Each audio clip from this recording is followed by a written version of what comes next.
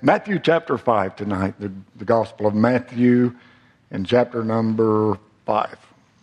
Matthew chapter 5.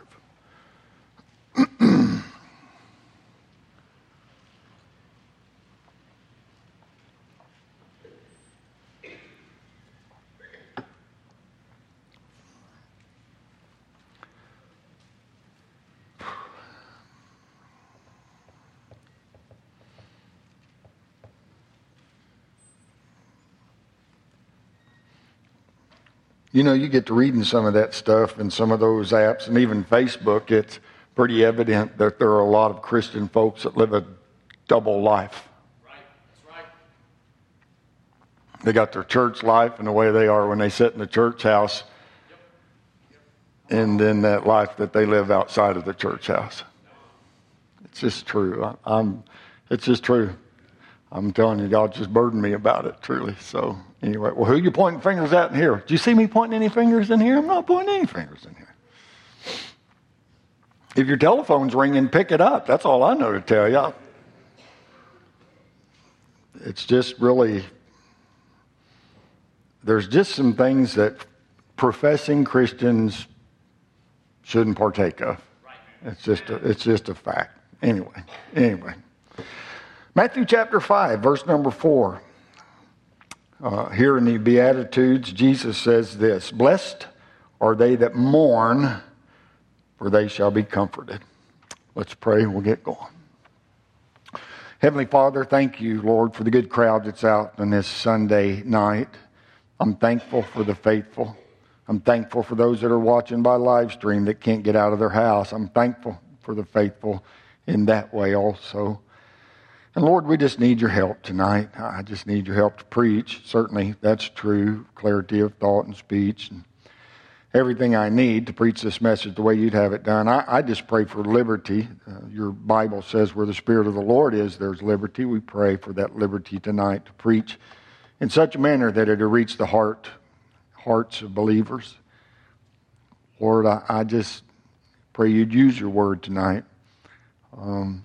Do a work that only you can take credit for. We pray and thank you for your goodness in Jesus' name. Amen and amen. Thank you so much, and please be seated.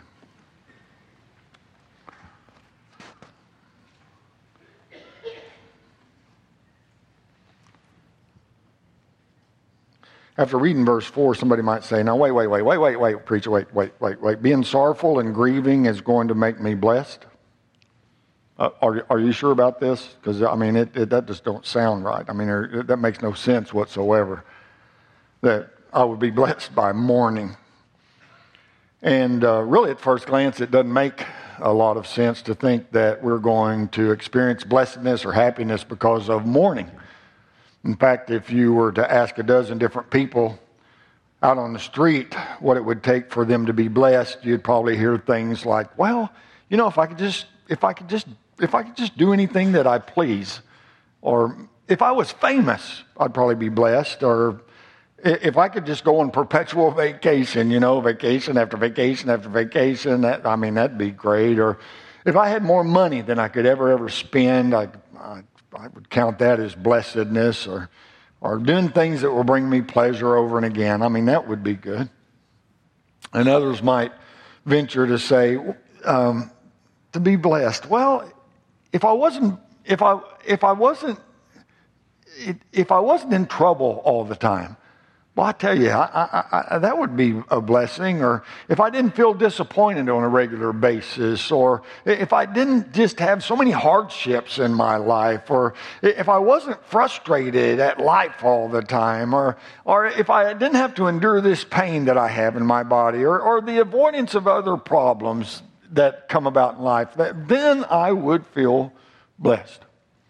So I'm saying the natural conclusion with those answers in mind would be that positive things in life bring blessedness, and negative things in life explain the lack of blessedness. I think that's where we'd come to. So if you went out and asked a question to the people, do positive things in your life make you feel blessed, and do negative things in your life keep you from being blessed? Most people would say, oh yeah, that sounds about right. Yeah, I think that makes sense. But since Jesus is the one that said, blessed are they that mourn, for they shall be comforted, maybe we should do our best to find out exactly what he meant by that statement, don't you think? Help us along the way. Some of the things that we go through in this life, we go through because a loving, caring, wonderful Heavenly Father is working in us for our good. We know that's true. We know that is absolutely right. And some of the things that we sorrow over in this life are definitely brought about by our own decisions that are influenced by our own sinful flesh and our own desire to fulfill the lust of the flesh. And so we have to suffer some things when we allow that to happen. Those that have sorrow and grieving and mourning, which is caused by pursuing those lusts of their sinful nature, are not the ones that's going to receive God's blessing. That's not what it's talking about at all. King David's son, Amnon, he fell sick because he was so vexed by his illicit lust for his half-sister Tamar.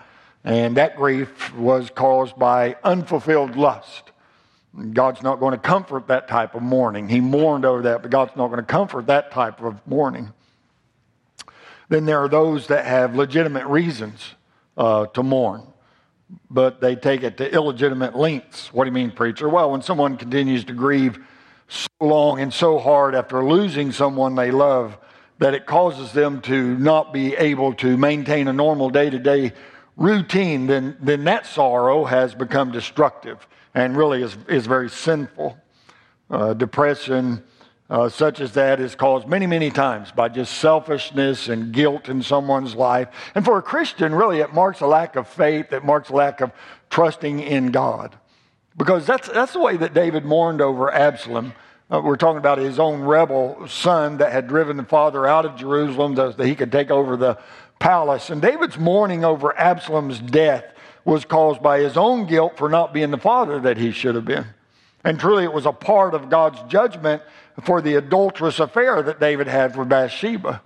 The mourning that David exhibited was not normal.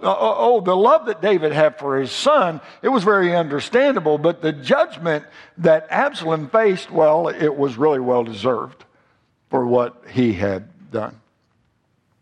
Then there are those whose sorrows are common to all of us who live in this world. Those sorrows for which a reasonable amount of mourning really is expected. I mean, grief is a normal outlet. There's got to be a time of grieving over different things, and allowing for a proper grieving time is healthy, and it can be very healing if it's not taken to the extreme, as I said just a moment ago. And a lot of time we learn more from hardships than we do from an easy life. I'm not a poem guy, and you probably heard this poem before. It says this: I walked a mile with pleasure, she chatted all the way, but left me none the wiser for all she had to say. I walked a mile with sorrow, and ne'er word said she, but oh, the things I learned from her when sorrow walked with me.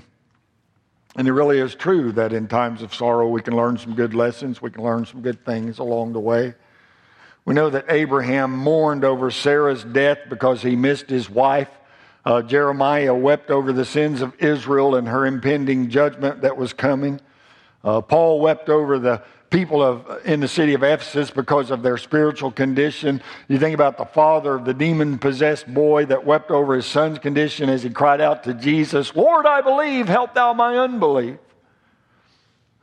A repentant woman mourned and wept as she anointed Jesus' feet and washed with ointment and washed his feet with her tears, wiping them with her hair. And there were those there that thought pretty highly of themselves and were upset about what this woman was doing. But Jesus said, wherefore I say unto thee, her sins which are many are forgiven, for she loved much, but to whom little is forgiven, the same loveth little. And that really brings us to the godly mourning that we're looking at tonight. Blessed are they that mourn, for they shall be comforted. See, godly sorrow makes a difference. Godly sorrow. 2 Corinthians chapter 7 verse 10 says this, for godly sorrow worketh repentance to salvation, not to be repented of, but the sorrow of the world worketh death. For behold, this selfsame thing that ye sought after a godly sort, what carefulness is wrought in you, yea, what clearing of yourself, yea, what indignation, yea, what fear, yea, what vehement desire, yea, what zeal, yea, what revenge. In all things ye have approved yourselves to be clear in this matter. For godly sorrow worketh repentance. We're talking about more than just being remorseful. We're talking about godly sorrow. And this has to do with our attitude towards sin. I think we can all agree that it will be best to learn from Jesus what our attitude towards sin should be instead of just handling sin the way that the world does, because they handle it completely different. Really, they handle it in three different ways. Denial. Well, nobody's perfect, preacher. It's not like, I know, but, everybody, but nobody's perfect. Well, I understand that. We're sinners saved by grace, but we can't be in denial when we sin against God. And then there's blame. The old thing, well, don't judge me. Don't you judge me. I mean, one of the most misinterpreted things in the whole Bible. Well, you're not supposed to judge. You're a Christian. You're not supposed to judge. Oh, no, that's wrong. We are supposed to judge. No, Jesus himself teaches that we are supposed to judge with righteous judgment. Well, no. It means that what I'm talking about there is that if somebody is doing wrong according to the Bible, it's not wrong to say, you're doing wrong. Righteous judgment. I'm not talking about running around trying to find out about everybody's sins. No. Young people, look at me. I'm telling you, we have to get to a place where we realize that people aren't living the way that they're supposed to, that we can try to help them to turn and live the way that they're supposed to do with the right attitude and the right spirit. But otherwise, if they're not going to do that, it's probably best that you kind of distance yourself that way and judge with righteous judgment. I don't need this in my life. I don't need the influence. I don't need that direction, whatever the case may be. I'm telling you, there's times we have to judge with righteous judgment. That's exactly what Jesus taught us. But denial, blame, and then ignore it. Most of the world just ignores sin today. So what? Big deal. Well, the Bible says that's sin. Oh, I know what the Bible says, but good grief, it's an old book. Not a big deal. It's just the way that I am. It's the way that I live. Just get off my back, and it's not a big deal. Just leave me alone. So what? So I'm sinning. Big deal. What the? And that's the way the world handles those things. Those that do handle their sin in any of those ways really do not understand the blessedness that Jesus is talking about in here where we're at tonight. Really, we believers as God's children must be ready to admit that we do sin and that God has a way that we deal with it all. I said God has a way that we're supposed to deal with it all. 1 John chapter 1 verse 6 says, if we say that we have fellowship with him, with God, and walk in darkness, we lie and do not the truth. But if we walk in the light as he is in the light, we have fellowship one with another, and the blood of Jesus Christ, his son, cleanses us from all sin.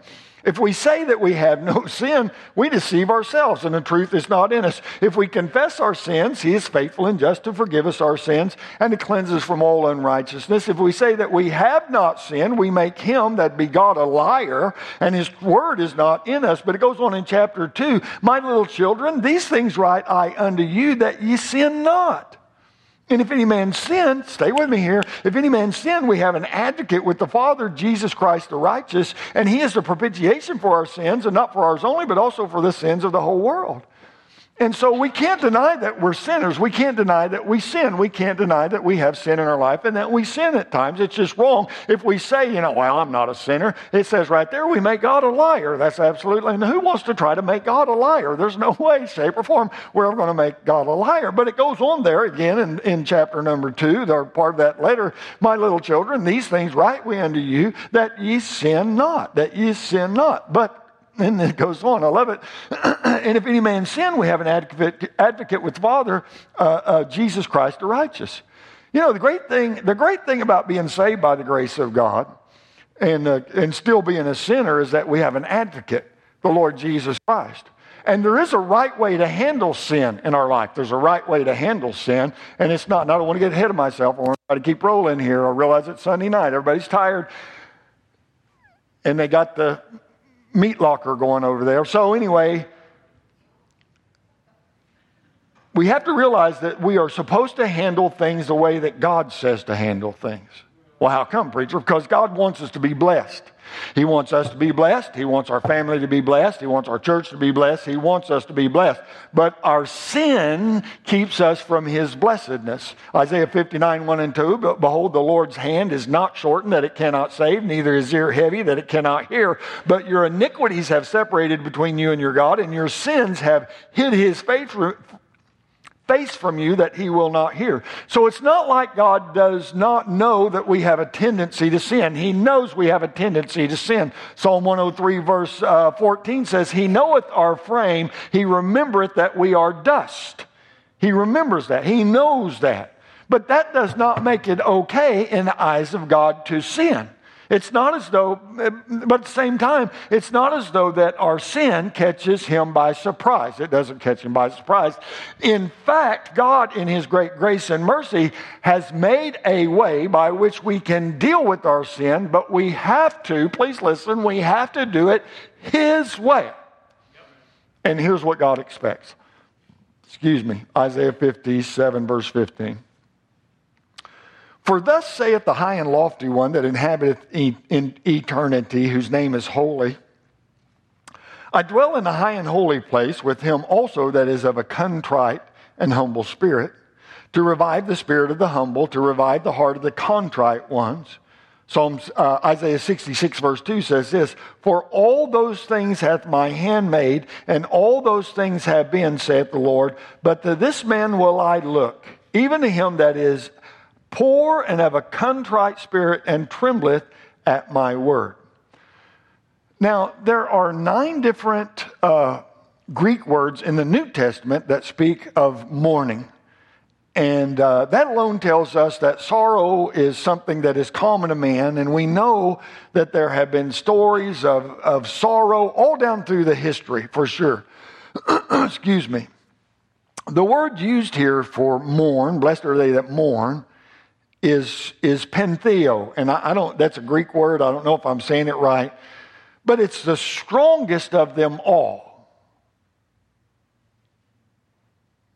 It's the strongest of them all concerning the word mourn. It's the strongest of them all. What do you mean, preacher? It speaks of the deepest, most heartfelt grief. And it's reserved mostly, the word is reserved mostly for the death of a loved one. So it speaks of an inner agony. Are y'all still with me here? And then where we read there in Isaiah, the word contrite means to allow oneself to be crushed or to be shattered or to be broken. So what do you think that we as followers of Jesus, as His disciples, are to be crushed about, broken about? Well, that would be our sin. Blessed are they that mourn, for they shall be comforted. So let's think about David's sin with Bathsheba. When David finally came to terms about what was so terrible about his sin, he mourned. Come on, read Psalm 51. Absolutely so. He mourned over those things. David did some terrible things, no doubt, but none seemed to really move him. He did some terrible things. Come on. Bathsheba was defiled. Uriah, her husband, was murdered. There was confusion in the nation. It was a bad testimony to Israel's enemies. David and Bathsheba's baby died, but none of those were the worst thing about David's sin. None of those. In Psalm 51, in verse 1, the Bible says, have mercy upon me, O God. This is David's prayer to God after his sin was revealed, after he realized how bad it was. He wrote this, prayed this, have mercy upon me, O God, according to thy loving kindness, according unto the multitude of thy tender mercies. Blot out my transgressions, wash me thoroughly from mine iniquity, and cleanse me from my sin. For I acknowledge my transgressions, and my sin is ever before me. Against thee only have I sinned, and done this evil in thy sight, that thou mightest be justified when thou speakest, and be clear when thou judgest. The worst thing about David's sin is that he had offended God. Come on, people. We can't lose sight of this. It's not about who finds out about your sin. It's not about the consequences that you have to pay if somebody finds out about your sin. The whole thing is that we have sinned and offended God. And when he finally came to the realization, he was contrite, he was crushed, he was broken, and he was repentant. Get this, he was repentant toward God. And we must keep in mind that when we sin, the worst thing is not the consequences of our sin, but the fact that we have sinned against a holy God. Remember, here we sit, right here, in front of this Bible, at the feet of Jesus. Disciples of him. We're being taught by Jesus Christ himself. And we've determined that we want to be his followers, or we probably wouldn't be here on a Sunday night. And so we're sitting here allowing him to teach us a way that is completely opposite to the ways of the world. Completely opposite. Most of the world is just trying to get by with their sin, to hide their sin, to cover up their sin, to rationalize their sin. But Jesus said that we'll be blessed if we mourn, that we'll be comforted. So there has to be godly sorrow and mourning for our sin, For godly sorrow worketh repentance to salvation, not to be repented of, but the sorrow of the world worketh death. So it's not just going through the motions of going to the altar and saying a prayer. No. There's more to it than just being sorry for the trouble that sin has gotten you into. There's more to it. And I don't think I would have anybody argue with me when I say that sin causes problems in our life. It causes problems in our life. Oh, absolutely. In our personal life, in our marriages, in our children's lives, it causes problems, without a doubt. And many times, really, it can even turn life upside down. And more often than not, it leads to a load of guilt. We end up with this load of guilt. And in my ministry, I've been to enough jails to know there are people that mourn over the problems that they've gotten themselves into. They mourn over the problems. Brother Mike can testify to that, being in prison a lot, being in jail a lot. But that kind of mourning helps nothing. No, they're mourning because they're in trouble. They're mourning because they got caught. They're mourning because they're in jail. They're mourning because of all the terrible things that happen. But that kind of mourning, it really helps nothing whatsoever. Only godly sorrow can bring this blessedness that Jesus is speaking to us about. We know this. We know that the church in Corinth was full of sin. Yet there was no sorrow for what they were doing. They were just going on just day to day, man. This church thing's okay, and we just keep on living our life the way that we always lived our life and go to church too.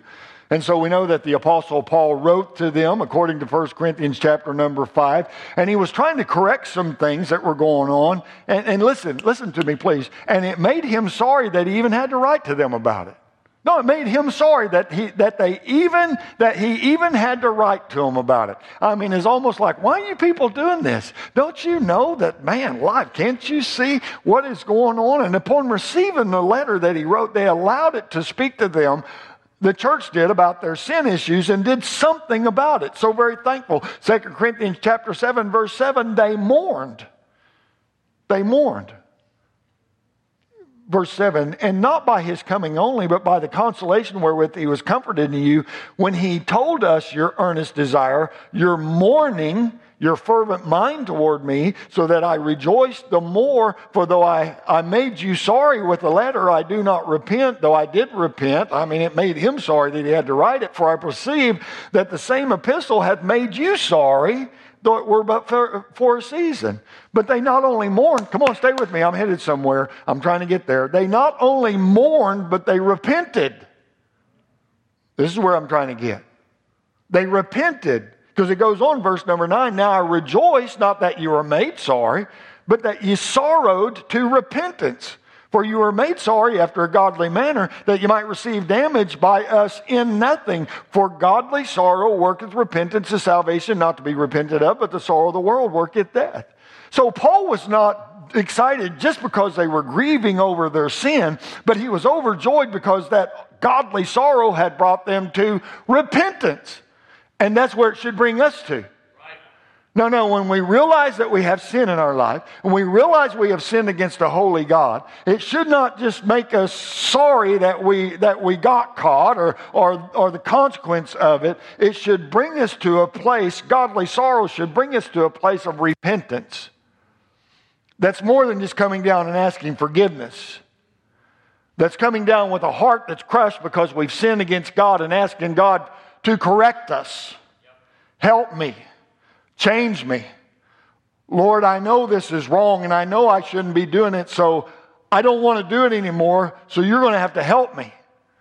No, I repent of this, and whatever I have to do, if I have to lay my smartphone on the altar or my computer on the altar, or I need to just unhook my cable or whatever I need to do, I want to do it. I am sick of living this way. I am tired of fighting this same battle. I'm tired of coming to the altar over and over again about the same thing. It's time for me to truly repent of this thing and to do something different, to go a different way. The sorrow of this world will let you grieve. Please get this. The sorrow of this world will let you grieve over what you have done and the consequences that you may be going through because of it, and yet never deal with the sin. You have to deal with the sin. It must be dealt with. It's not good enough that you just confess it and go back to doing the same old thing. No. The sin must be dealt with. And godly sorrow brings us to a repentance toward God. What a difference. What a difference. No, I'm telling you, this could change our church completely if when we decided we were going to do business with God, we would do whatever we have to do to repent of sin in our life. No, not just coming down and confessing it. No, but really doing something and going a different way. Repentance isn't a tough thing. It means that you're going one way and you make a decision and then you're going the other way. True repentance. Yeah, okay, preacher, whatever. You seem to just be going off on a tangent about this whole thing. Okay, that's great and all, but, that's fine. But, what can you tell me? When does the being blessed part come into this? Blessed are they that mourn. Okay, blessed are they that mourn over their sin. Fine. Blessed are they that mourn. But when's the blessed part come in that? Well, we're blessed when we're comforted by God. Blessed are they that mourn, for they shall be comforted. And that's the reason we're blessed. When we come to an altar broken because we have sinned against God, and we do real business with Him, truly repenting of those things, being willing to follow Him, to get up off of our knees and to live a different way, at that point, I can guarantee you the load of guilt of sin is removed as we're forgiven by a holy, righteous God. But He will not comfort those that do not mourn over their sin. No, I'm saying you cannot continue to love your sin and love God supremely at the same time. It doesn't work. Well, I'm going to continue like this, but I love God. No. It does not work. You can't continue just living that way that goes against everything the Bible teaches and love God supremely at the same time. It does not work. And we will never truly mourn as we should if we do not keep a clear vision of our high and holy God. He's high God. He is holy God. Isaiah saw him that way, high and lifted up. And when he saw God for who he is, he saw himself for who he was. And he said, "Woe is me, for I am undone, for I am a man of unclean lips, and I dwell in the midst of a people of unclean lips, for mine eyes have seen the King, the Lord of hosts." And here's what I'm saying. The closer we get to God, the more it will cause us to mourn over our sin. Come on, the closer we get to God, the more we realize when we sin. The closer we are to God, the more that we hear that still small voice that's down in there that will tell us, you shouldn't have done that. Yep. Oh no, you shouldn't be doing that. Oh no, you shouldn't look at that, shouldn't listen to that, shouldn't go there, shouldn't say things like that. Oh no, you shouldn't be doing things like that. I'm telling you, it's very, very, very, very, very real. If we allow ourselves to drift away from God, we lose a real biblical vision of God. I'll say it again. We lose the biblical vision of God, who God really is. And when that happens, we tend not to give sin a second thought, much less mourn over it. And because of that, God cannot give us that true comfort that only comes from Him. And so we miss this blessedness that He says we can have. And you know, when that takes place, stay with me here, when that takes place, you start to wonder what's wrong with your Christianity.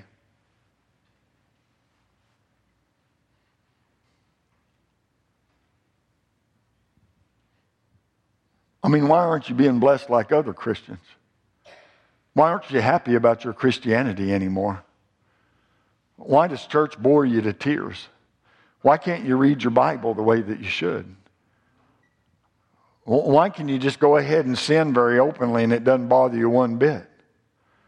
Why can't you seem to have the joy that others in church seem to have? Why does it aggravate you when other Christians do have joy that you don't have? No, there's a lot to be considered in this. And we lose this biblical vision of who God is, and it's like we can just do whatever we want to. We need to be close enough to God that when we do sin, we realize how sinful our sin truly is. Listen to me, in His sight. In His sight. When we get this thing, no, listen to me. When we get this mindset that we can sin as long as so-and-so doesn't see it. We can sin as long as my parents don't know about it. We can sin as long as we can keep it private. We've got a messed up mindset. Because it's not so much about sinning against someone else. It's about sinning against the holy God. He is the one we need to be concerned about. He is the one that sees everything, hears everything, knows everything. He is the one. Our sin is against Him. No, we may have to pay consequences if we sin against someone else, but ultimately our sin is against Him. It's against Him. It's against Him, and He knows them all. He knows all of them. Proverbs 28:13 says, "He that covereth his sin shall not prosper, but whoso confesseth," listen to me, "whoso confesseth and forsaketh them shall have mercy." Confesseth and forsaketh, that's repentance. That we would confess that, yes, I fall short. Yes, there's sin in my life. Yes, I want it to be different. Confessing and forsaking. Lord, correct me. Help me. Help me to walk a different way. Help me to do things different. Help me to get rid of things in my life that should not be there. Help me. We need to remember that it was our sin that Jesus bled and died for that day on the cross some 2,000 years ago. Well, preacher, man, I can't believe you're going off like this. Good grief. It's not like I'm some kind of a, murder or anything. I mean, I know a lot of people, preacher, I know a lot of people whose sin is much worse than my sin. Look, listen to me. You'll never get to the point of mourning for your sin if you're always comparing yourself with others that are worse than yours.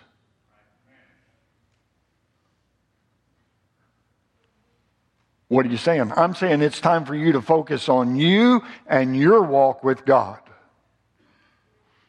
The theme for this year, it's time for new beginning. New beginning. I told those young people that got saved at camp, you have a new beginning, new life. And I told others, if there's things in your life that need to be gotten out, need to be repented of, what you need to do is come and repent of those things and have a new beginning. And really, we have that chance even this evening. There's things in your life shouldn't be there. It's time to repent of those things.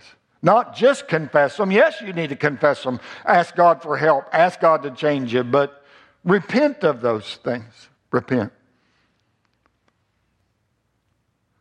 Jesus is teaching us to do things His way so that we might have that blessed life that He promises to His faithful followers. Trying to help us. So 3 things here. No, I'm done. This is the end. Remember that all sin is sin against God. That's a good thing to keep in our mind as Christians. All sin is sin against God. He is the one that we need to be repentant toward. Number 2, God doesn't want our sacrifices. He doesn't want our sacrifices. Well, I'll just, I don't know, I'll read my Bible a little bit more. That's a good thing. You won't hurt that way. I'll put some more money in the offering plate. Okay. I'm not going to argue about that. But don't do that trying to get right with God. Because God doesn't want our sacrifices. You know what He wants? He wants our heart. No, He wants our heart.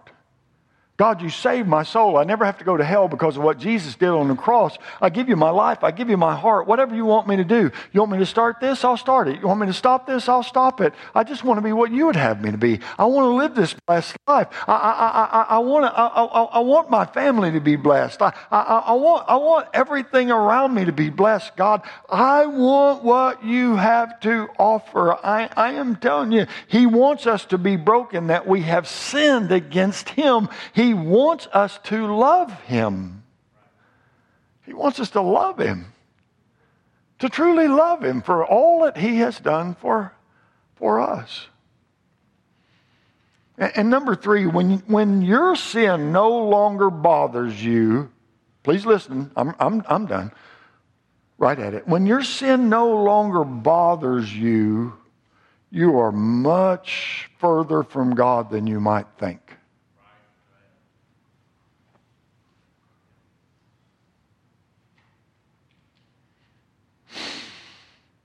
Well, preacher, I think I'm doing okay. You're not if your sin doesn't bother you.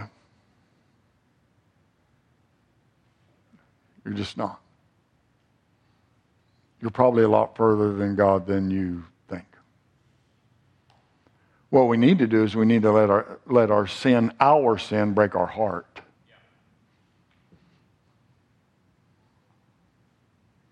Whatever that sin may be.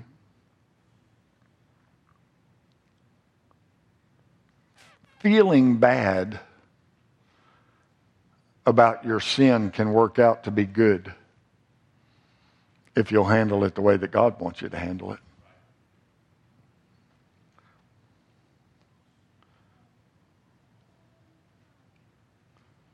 We're 3 weeks removed from camp.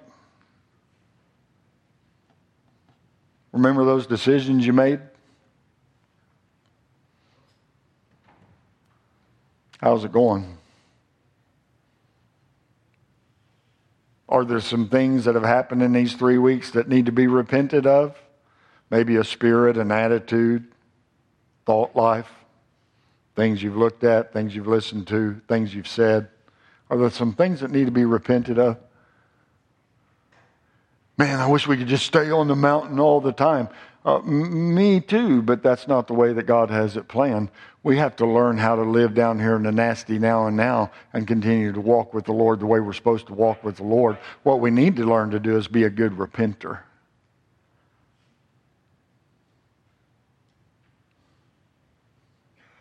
Blessed are they that mourn, for they shall be comforted. Let's make sure that we have a proper view of our sin along with a proper view of our God, because that will bring us to a place of a contrite spirit, brokenness, a place where we realize that we have sinned against a holy God, the God that saved our soul and wants to change our life. He wants to help us. Dear Heavenly Father, we thank you so much that you're always there for us, and we're thankful for the Holy Spirit that convicts us of sin in our life. We're thankful for your word that guides and directs us whether or not we're where we need to be. And Father, now we just pray that you would help us, Lord, to have that brokenness about sin in our life. If we say we have no sin, we lie, is what your word says. So help us, dear God, even tonight, to decide we want something different. We want it to be different. We want our lives to be different. We want a part of our life to be different. We're tired of hiding sin. We're tired of living a deceptive life. We're tired of living a double life. Lord, we are going to determine to repent towards you. Lord, to ask you for the help that we need, that our life might be different, that we might live more pleasing unto you. I don't know how you've spoken to hearts tonight. We just pray your perfect will would be done around the altar. We trust you for these things and ask them all in the precious name of Jesus Christ. Let's stand to our feet. Some have already come to the altar. Maybe you need to. If that's the case, don't wait. Don't hesitate. Don't leave. Let God have his way. Whatever he wants will definitely not go wrong. Maybe it's time to do some real repenting, that you might be blessed. Whatever God wants, just let him have his way.